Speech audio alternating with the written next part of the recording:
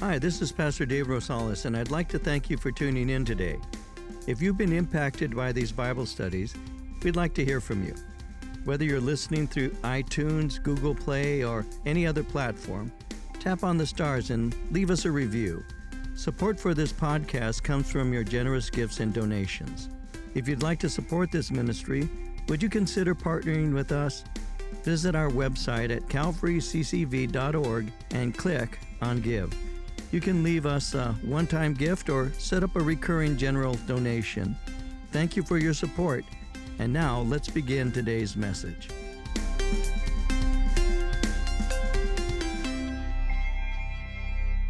We'll take a look today at verses 35 through 40 here in the book of Acts. As is my normal way of doing things, I'll read the passage to you, give a little bit of a remembrance, draw your attention to some of the things we've already seen, and then move into our study. So I'll begin at verse 35 here in chapter 16. I'll go to verse 40, the end of the chapter, and we'll get into our study.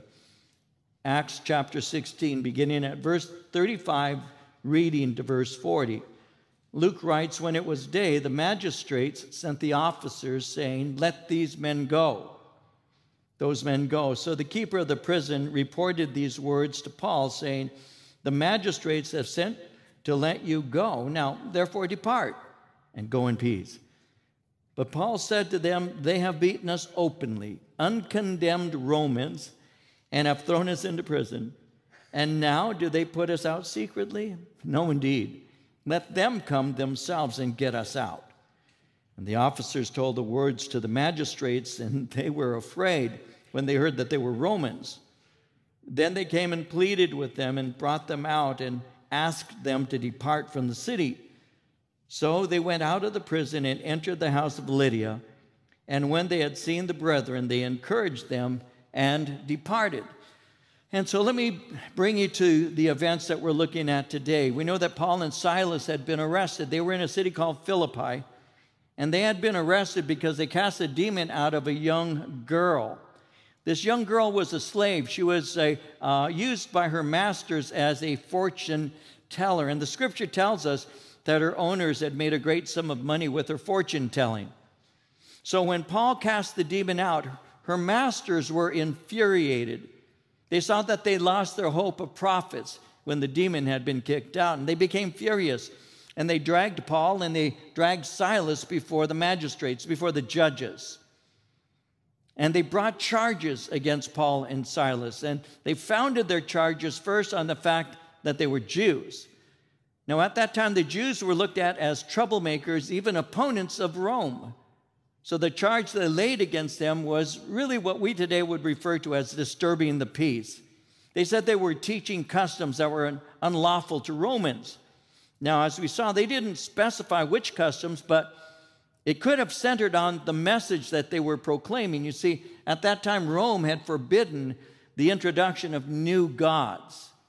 And Paul had cast out the demon in the name of Jesus Christ. So, Paul had been preaching Christ, and works were occurring through him in the name of Christ. And so, the name of Jesus would have given them a charge of preaching this new God. So without a trial, the magistrates acted on the allegations that had been made, and Paul and Silas, as we've seen, were stripped of their clothing. They were beaten with rods. They were then cast into a prison cell. They were fastened by their ankles to the stocks. And they lay on the cold, damp floor in a dark dungeon. The smell would have been putrid. The floor would have been cold and wet. And it was midnight. And they were in terrible pain, discomfort, and they were alone. And they showed us what happens when we go through our own times that we would refer to as our midnights, our hour, if you will, our midnight hour. Because it says in Acts 16:25, at midnight, Paul and Silas were praying, and they were singing hymns to God. So they're in prison. They're in a dungeon. Their feet are fastened to a stock. They're on a cold, wet floor in a putrid, dark cell. But they begin to sing, and they sang and prayed loudly and joyfully, so much so that the other prisoners who were locked up heard them. They heard them as they were praying. And they heard them as they were singing, and they were listening to their prayers, and they heard them joyfully sing. And as they did so, it impacted them, it impressed them. They were actually moved. You see, there's something about people praying and singing that can be attractive to those who don't know the Lord. Why are you praying? Why are you seeking this one? Why are you singing to him with such joy and exuberance? Why do you do that? What is so attractive about this one whom you're singing to? Well, as they heard them praying, undoubtedly their prayers were something the others could hear. I don't know what they were praying, but they were more than likely speaking to God about how good he is and what he does. And something began to move inside of the prisoners as they listened to Paul pray and Silas worship. In Psalm 108, verse 3, it reads, I will praise you, Lord, among the nations. I will sing of you among the peoples. You see, this is Philippi. This is a Gentile area. They're not in Israel here. They're amongst the nations. And so the psalmist said, I'll praise you amongst the nations. In Psalm 104, verse 33, I will sing to the Lord all my life. I will sing praise to my God as long as I live. And so that's what they're seeing. It's like the Bible became alive in front of them as they see these people who have been beaten and in great pain and discomfort in a smelly cell, and yet they're praying to God and they're worshiping him and they're listening to him gladly. You see, how we respond in our own midnight hour can have a very powerful impact on people. People can begin to say, where does this peace come from? Where does this joy come from? How do you survive these things? You lost your job, or you're ill, or you have a tragedy in the family. How is it that you're able to respond like that? What is it about you? When my father went home to be with the Lord, and we're standing inside of the room there, just outside of the room that my father passed away and that my father went to heaven.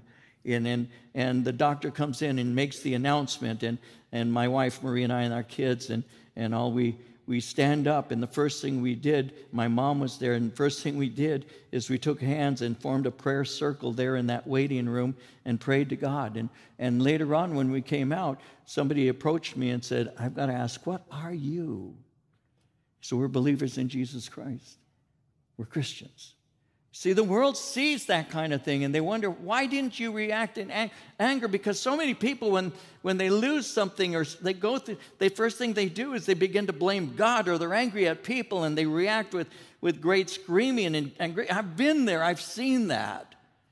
When my cousin Richie was 17 years old, he died of an overdose of heroin. He'd become a heroin addict at a very early age. And they found his body in a field, and he had been consumed by ants.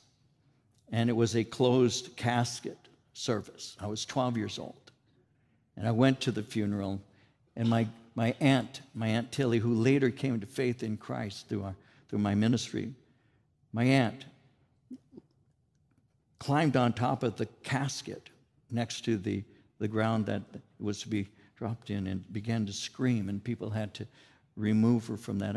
I've done funerals where people have been drunk, just kind of staggering around. They're so upset. And they look at us and they say, how do you handle that? How do you go through that where a lot of people would get upset and people would actually give them grace in that? They'd say, well, they just lost someone. And Paul's there and Silas is there, and they're on this cold floor, and it smells. It's dark, and they're singing and they're praying, and people want to know what's going on, and we see that. How do you respond? Psalm 54, verse 4, surely God is my help. The Lord is the one who sustains me. That's how we make it. And as that's taking place, we saw this. An earthquake hit. The prison doors had been opened. The chains of the prisoners had been loosed. They could have escaped. And the jailer thought they had. And he was about to kill himself. But Paul called out with a loud voice, and he said, don't harm yourself. We're here, all of us. You see, his evangelistic gift and his compassion provoked him to cry out to the jailer, don't harm yourself. Don't harm yourself is the cry of a believer to someone who's unsaved. Do yourself no harm. whether it's through a lack of hope or a lack of self-control. Do yourself no harm. That's why we'll say, do yourself no harm through your drinking and your drugging. Do yourself no harm. Do yourself no harm through your fighting, your anger, your improper sexual relationships. Do yourself no harm. Do yourself no harm is what the believer will say to the world when we say, don't make these bad life choices. They're going to hurt you. You see, that's what we do. We cry out, do yourself no harm, even though people think that we're meddling in their personal life. What gives you the right to tell me what to do, they'll say. Who are you to tell me to do myself no harm? I'm not doing myself any harm, actually. I enjoy the way I am. But that's our message. We cry the same thing, even as Paul spoke to this jailer and said, do yourself no harm. We say the same thing. There's no reason to do yourself harm if you have a life that's been saved by Jesus Christ. And that's what's taking place. So he says, do yourself no harm. Don't kill yourself. We're all here. None of us took the opportunity to escape, including these other prisoners. Remember that when Peter had been released from jail by the angel, that he had left for a home, and the result were that the guards had been executed. But in this case, Paul told the jailer, do yourself no harm. It's logical to think that they had left, but none of the prisoners escaped. So he's saying that to him. He's saying, be at peace. You're not going to lose your life. Now, the prisoners had been drawn by the prayers and the singing. They didn't leave. The deliverance of the girl, the message of salvation Paul had preached, though, was something the jailer more than likely would have been aware of, and it would have hit him. He was so shaken, we saw this last time, that he asked him, what must I do to be saved? You preach salvation. I've seen the way you live. I've experienced this earthquake. Obviously, you have something that I need. And that's when Paul said, to be saved is to believe in the Lord Jesus Christ. You shall be saved. Believe in the Lord Jesus Christ, and you shall be saved, and as well as your household. You need to believe in Christ. And he shared the gospel with him, and he and his family had been saved. And then, as we saw last time, he gently cared for the men. He fed them. He ministered with mercy to them, and then the family received baptism. And his life was forever changed because he heard and he had received the gospel. And so that's what's taking place up to this point. That brings us to our study. So as this is happening, verse 35, when it was day, the magistrates sent the officers saying, let those men go. And so the magistrates are the judges, and they sent notice, it says the officers. The word officers, and in my Bible has it in the verse, it says the lictors, the rod bearers. That's what they were. They were the ones who inflicted the beating on the men. So these officers are being sent. Now, we aren't told why they decided to release Paul and Silas. It may be that they heard what had happened after the earthquake. They could have heard that the doors had been opened up and none had escaped. And we need to remember they were superstitious men, and they're not willing to anger the gods, and these prisoners might be under supernatural protection. More than likely, they thought a night in jail and a beating, and they took a severe beating, would be sufficient. So by letting them go, he's also releasing them to continue what they did. The charges were not followed through with, and so they're going to go back to what they were doing, which was preaching and all of that. So he's saying, go in peace, which would communicate his own well wishes towards them. And so they come and they tell that to them. Let those men go. Verse 36, so the keeper of the prison reported these words to Paul, saying, the magistrates have sent to let you go. Now, therefore, depart and go in peace. Depart and go in peace. Go in peace reflects the jailer's thoughts concerning them. But Paul wouldn't do it. Paul wouldn't do it. Verse 37, Paul said to them, they have beaten us openly, uncondemned Romans, and have thrown us into prison. And now, do they put us out secretly? No, indeed. Let them come themselves and get us out. I like Paul. I really do. He's quite a man. Notice how it says uncondemned Romans. Paul and Silas were Roman citizens and were exempt from that kind of treatment and punishment. There had been no trial, and they had been punished in public. And in doing so, actual Roman law had been violated. You see, the charge that was made against them was that they are disturbing us by bringing in culture. They're disturbing our cultural norms. That's not a real charge. But what the Romans did to them, well, that is a crime. They had no trial. They were punished in public. The law had been broken. So you've done this in public. You did this openly, and now you want us to leave secretly? Verse 37 again, no, indeed. Let them come themselves and get us out. Now, an injustice has been done, and it shouldn't be covered up. What's happening here is this, very simply. We have been openly called into question. Our reputation has been tarnished. By putting us in prison and beating us, you impugned us as well as the message that we proclaim. And by treating us as criminals, you have called into question our character. Now, I want to develop this. I want to make application for a moment with you about this. You need to know this. We need to remember this. That one of the tactics that Satan uses is to undermine and attack our character. If our character is questionable, the message itself will be questionable. Why is that? Well, because we as Christians will tell people that we were sinners, God forgave us, we've been washed with the blood of Christ, we have the power of the Holy Spirit, He's transformed the way we live, so we no longer do the things we once did, so we're not doing certain things anymore, and that develops credibility. People see us the way we are, and they'll say, something happened and you were changed. Something is different about these people. What is it? And so there's a credibility that the message has because we're saying that the message changes lives.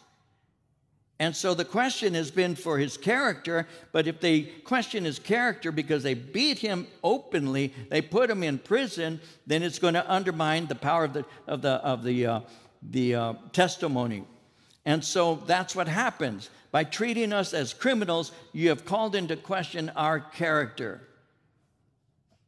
Again, if your character is called into question, so is the message. That's something that happens in the ministry of Christ. We see it in Scripture. Remember this, on one occasion, remember how Jesus had cast a demon out and the religious opposition didn't question the exorcism. What they did is they questioned him. In Matthew 9:34, it says the Pharisees said he cast out demons by the prince of demons. They were questioning who Jesus was and the character of Christ by associating him with Beelzebub, with the devil. Well, it's by the power of the devil that he does this. They didn't question the work that he performed. They were questioning who he was.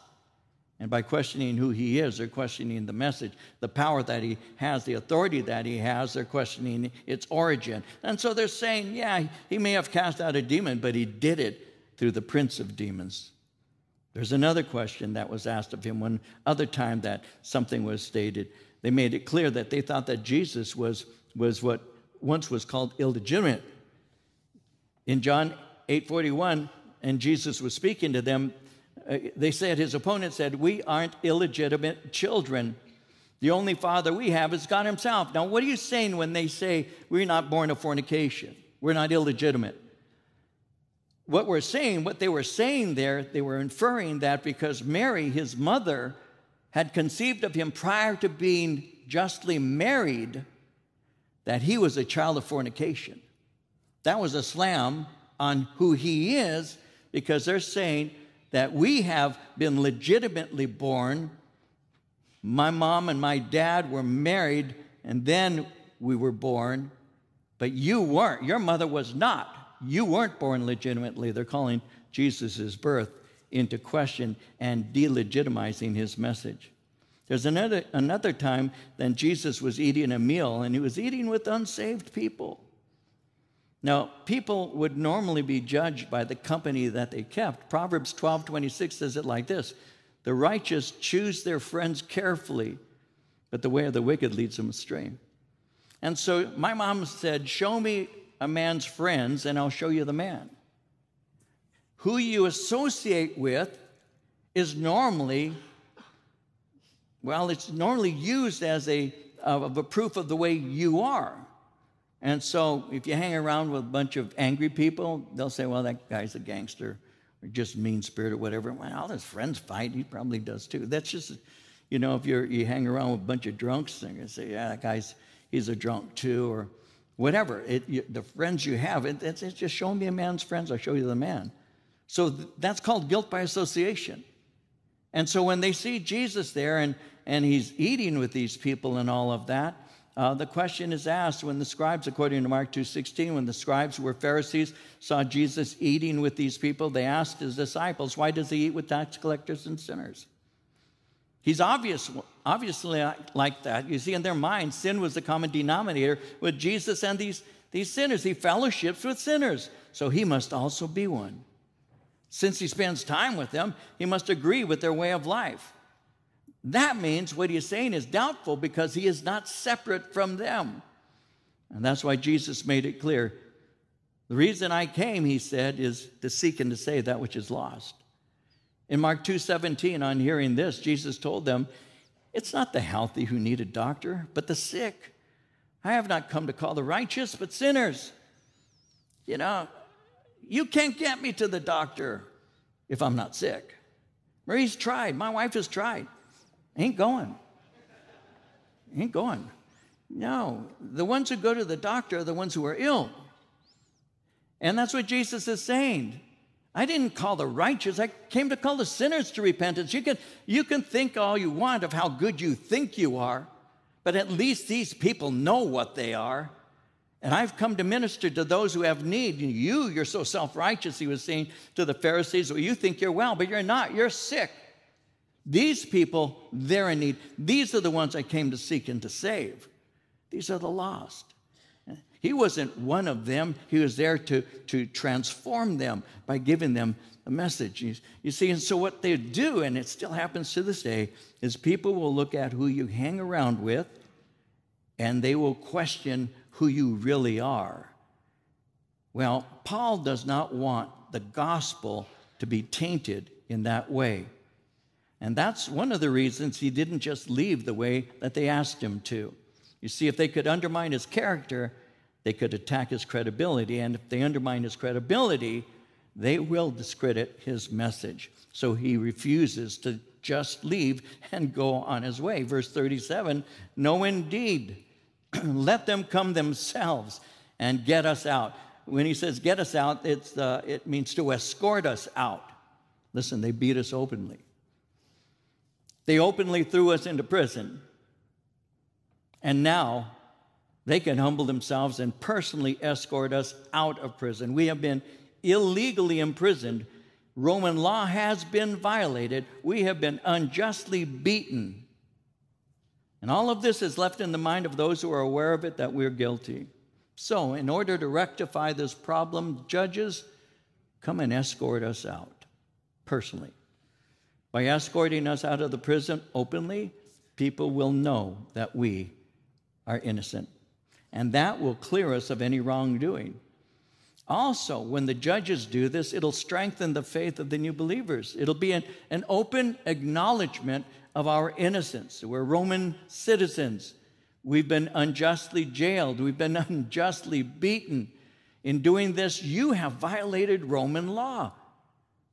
Now, there are times when we exercise our rights, and there are times when we need to make our voices heard.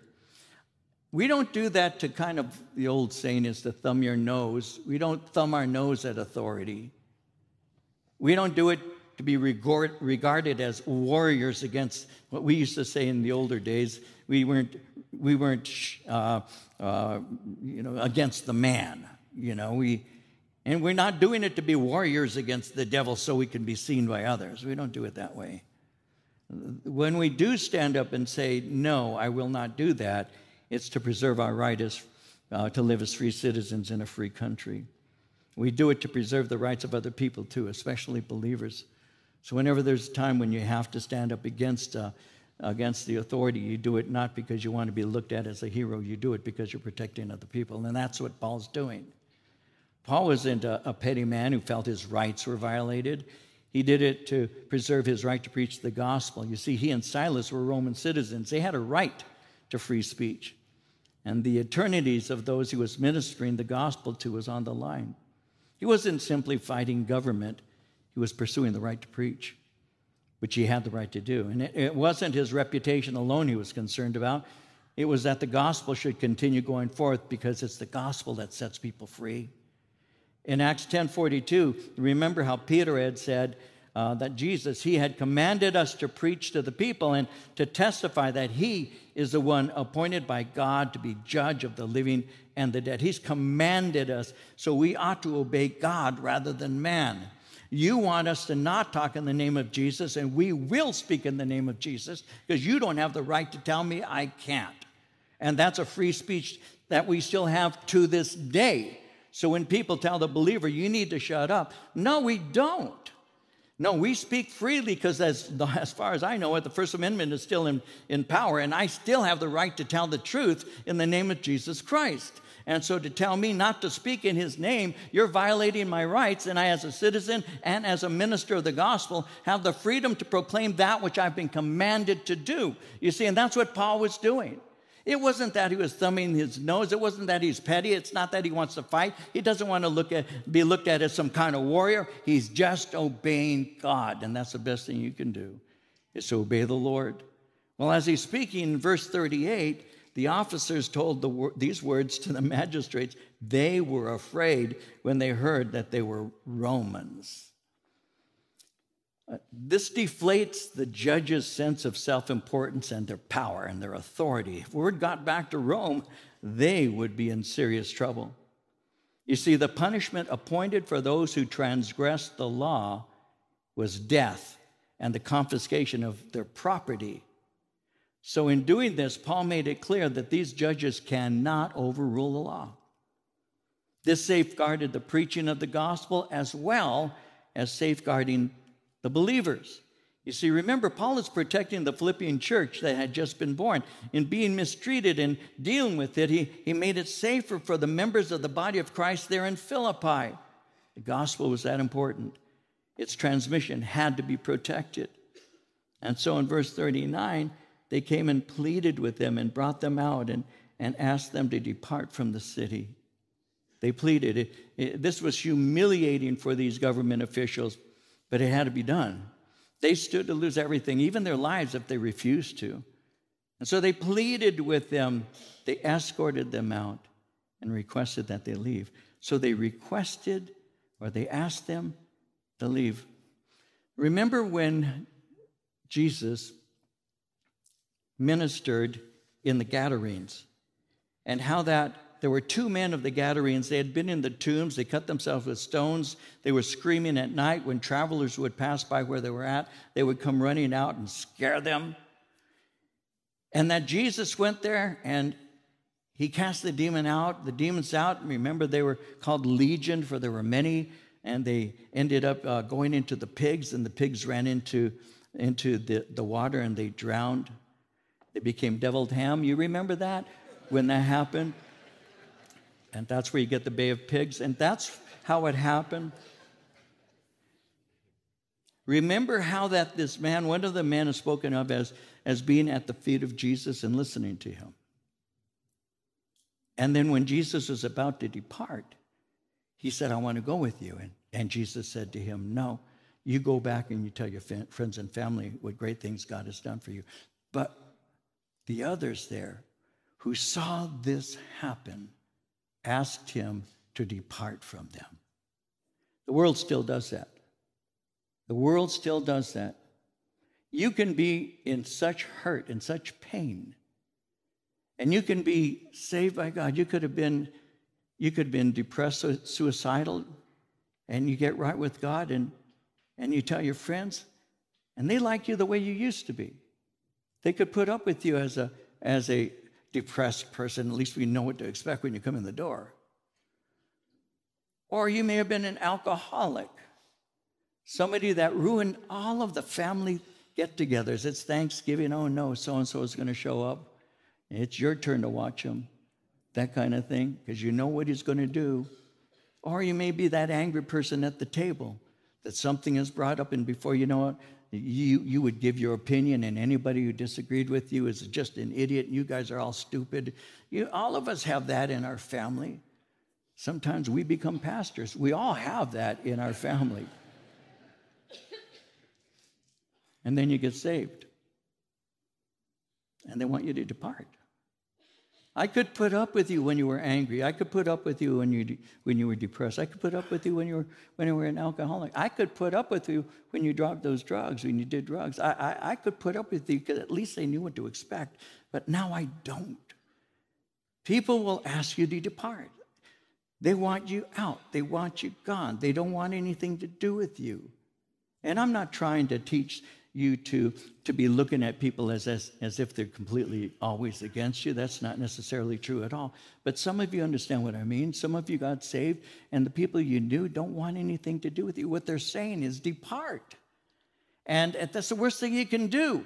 You never, a person should never ask somebody who can do them good to leave them alone, but they do. But they do. They depart. They say, get out of here. And the people want the church today. Our nation is turned against the body of Christ in such an obvious way. And for somebody like me, it's so transparent because I grew up in a different nation than I live in now. And it's not some old man up here just a nostalgic, sentimental guy. I'm not that. I just see it for what it is. I just see it for what it is. And the nation we live in right now is so corrupt and so evil, and yet we got people who are saying it's not, but it is evil. It is wrong. There are so many things. I'm not going to get all weird on you about it, but it's true, and anybody who has eyes to see can see this. It's a different world that we're living in. And the church is being told to shut up. And so when COVID hits, and there's a lot of reports, I hope you guys are keeping up with these things, because if you're not, let me share a couple of things. There are reports coming out. Men like Fauci that everybody respected, right? Everyone, he said, I am science. I mean, that's who he is. He's science incarnate. And he's saying, I am science. Well, now he's saying, well, that 6-foot rule that everybody was abiding by, we just made it up. There was no scientific evidence it just happened. He said that. This is almost a direct quote. He just said that. You got to get your boosters. You got to get these shots. They're going to keep you. Oh, really? Did that really work? No, it didn't. Then what were you really doing? Controlling. We were controlling you. We're controlling you. And there are big pharma making billions of dollars from you, and we're getting this as constant. And believers are buying into it. We're buying it. I don't. I didn't get a shot. I didn't get a second. I'm not going to get one. I don't need one. I got COVID twice. I've got antibodies. Super bodies. I do. See, that's how God created us, to fight these things.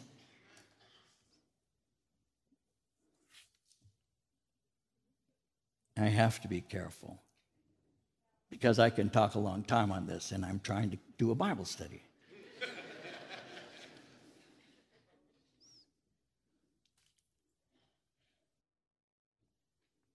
Depart from us.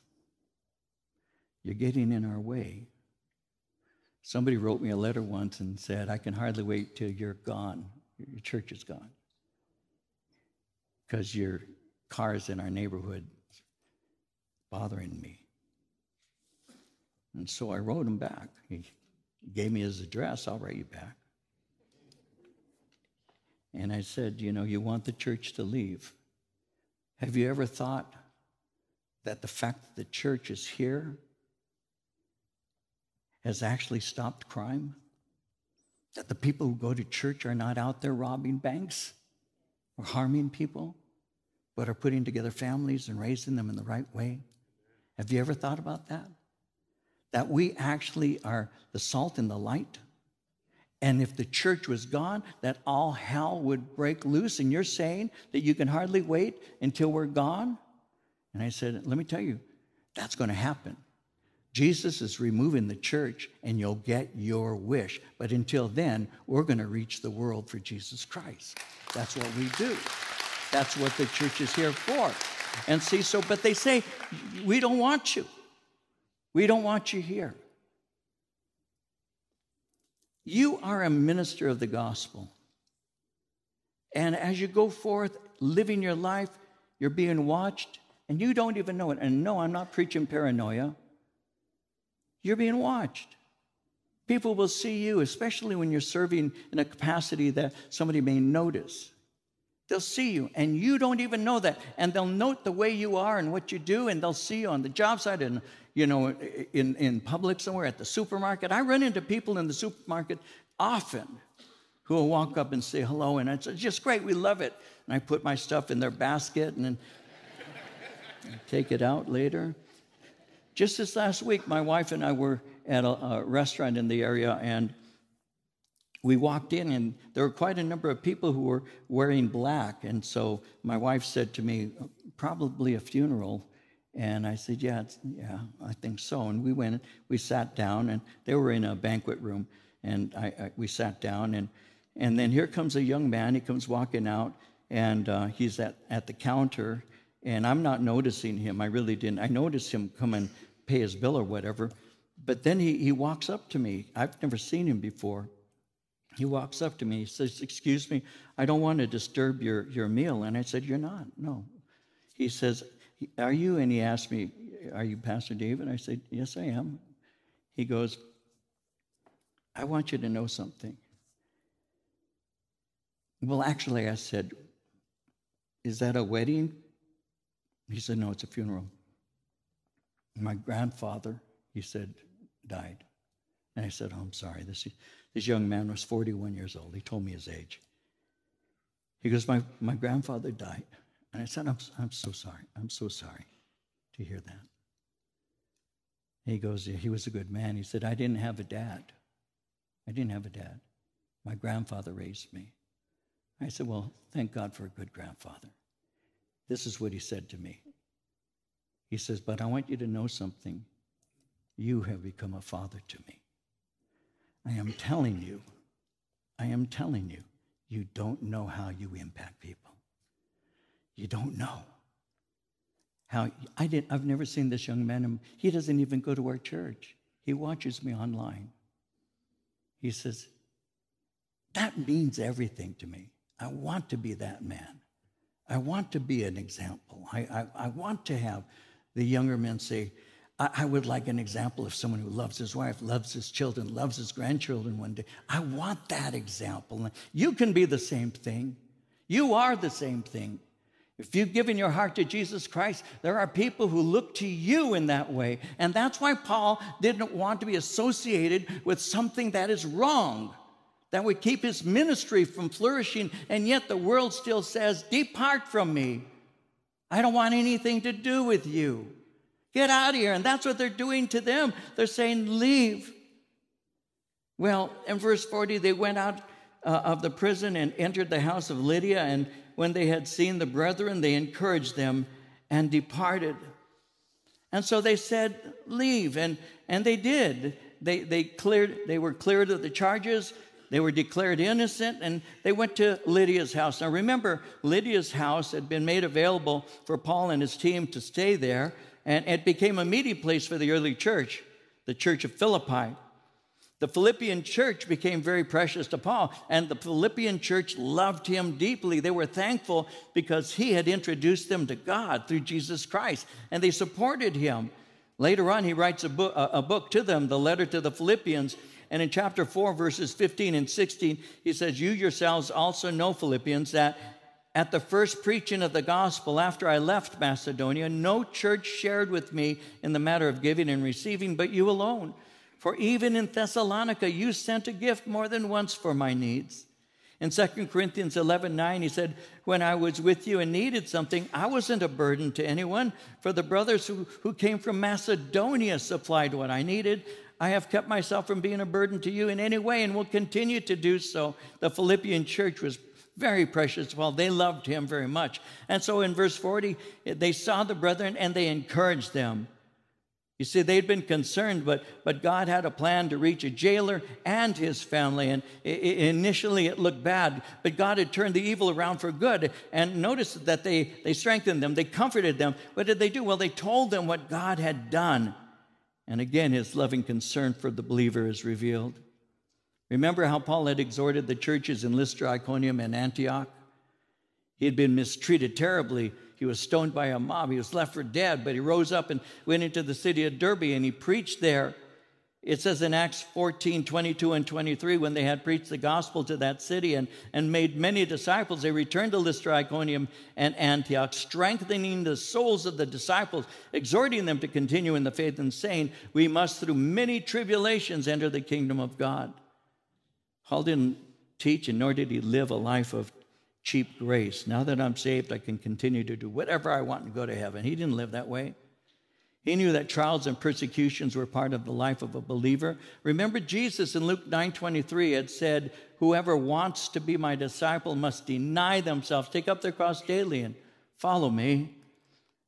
Paul was Jesus' disciple. He had this inner drive, a motivation to follow him. He knew that the life would not be easy. It certainly wouldn't be painless. It wasn't a self-seeking life, a self-pleasing life. It was a life that was filled with affliction, with difficulty.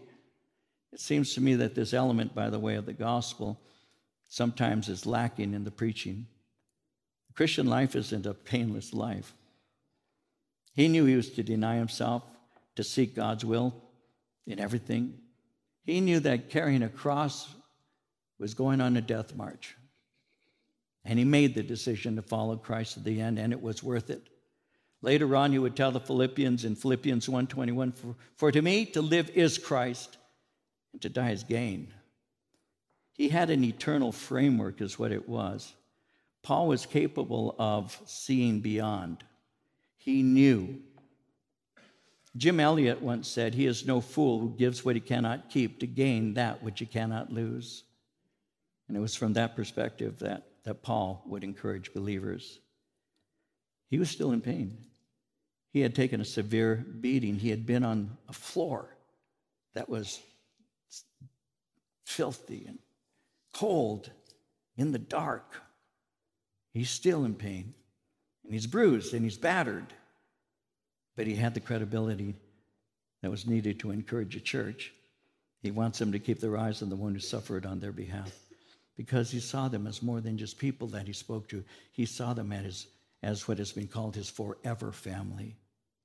In Philippians 4:1, he said to them, my brothers whom I love and I long for, my joy and crown, stand firm in the Lord, my beloved. So what he went through, he knew could be used to encourage others. And he revealed what the response to this kind of treatment is to be. In 1 Thessalonians, he said it like this in chapter 2, verse 2. He said, after we had suffered before and were spitefully treated at Philippi, as you know, we were bold in our God to speak to you the gospel of God in much conflict. They could not shut us up. Why? We were commanded by God to speak the truth. That's what you've been commanded to do, by the way. Instead of saying, there he is, God, send him, it's a good thing for us to say, here am I, Lord, send me. I'll be used for you.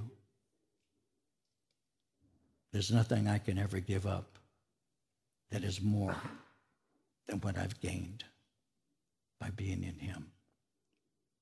All of my blessings. Sometimes when I hear the songs, and I'll close with this, when I hear the songs of how good God has been to us, I can't help but tear up a bit, because I think about that.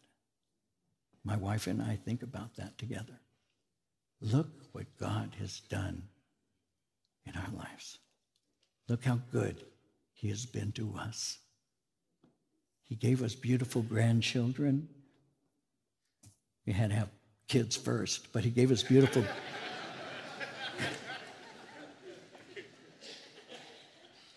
He has been so good. Why would I deny the one who has loved me? Why would I shut up? You know, Christian, encourage your brothers and your sisters, and may I encourage you. Be open about your faith. I do believe that we're in the last days, but I also believe, I really am growing even more so now, to believe that there's a younger generation that is just looking for someone to tell them the truth. I really believe that. I talk to young people. Tell me the truth. There's so many lies out there. Can somebody, but please live the truth before you try and give me that truth. Because I see through hypocrisy. That was me as a young man. When somebody said to me, you shouldn't drink, you shouldn't smoke pot, I'd look at them and say, then you drink. It's just a different way of going to the same direction. Except when you drink, you want to fight. When I smoke dope, I want a Twinkie. I mean, but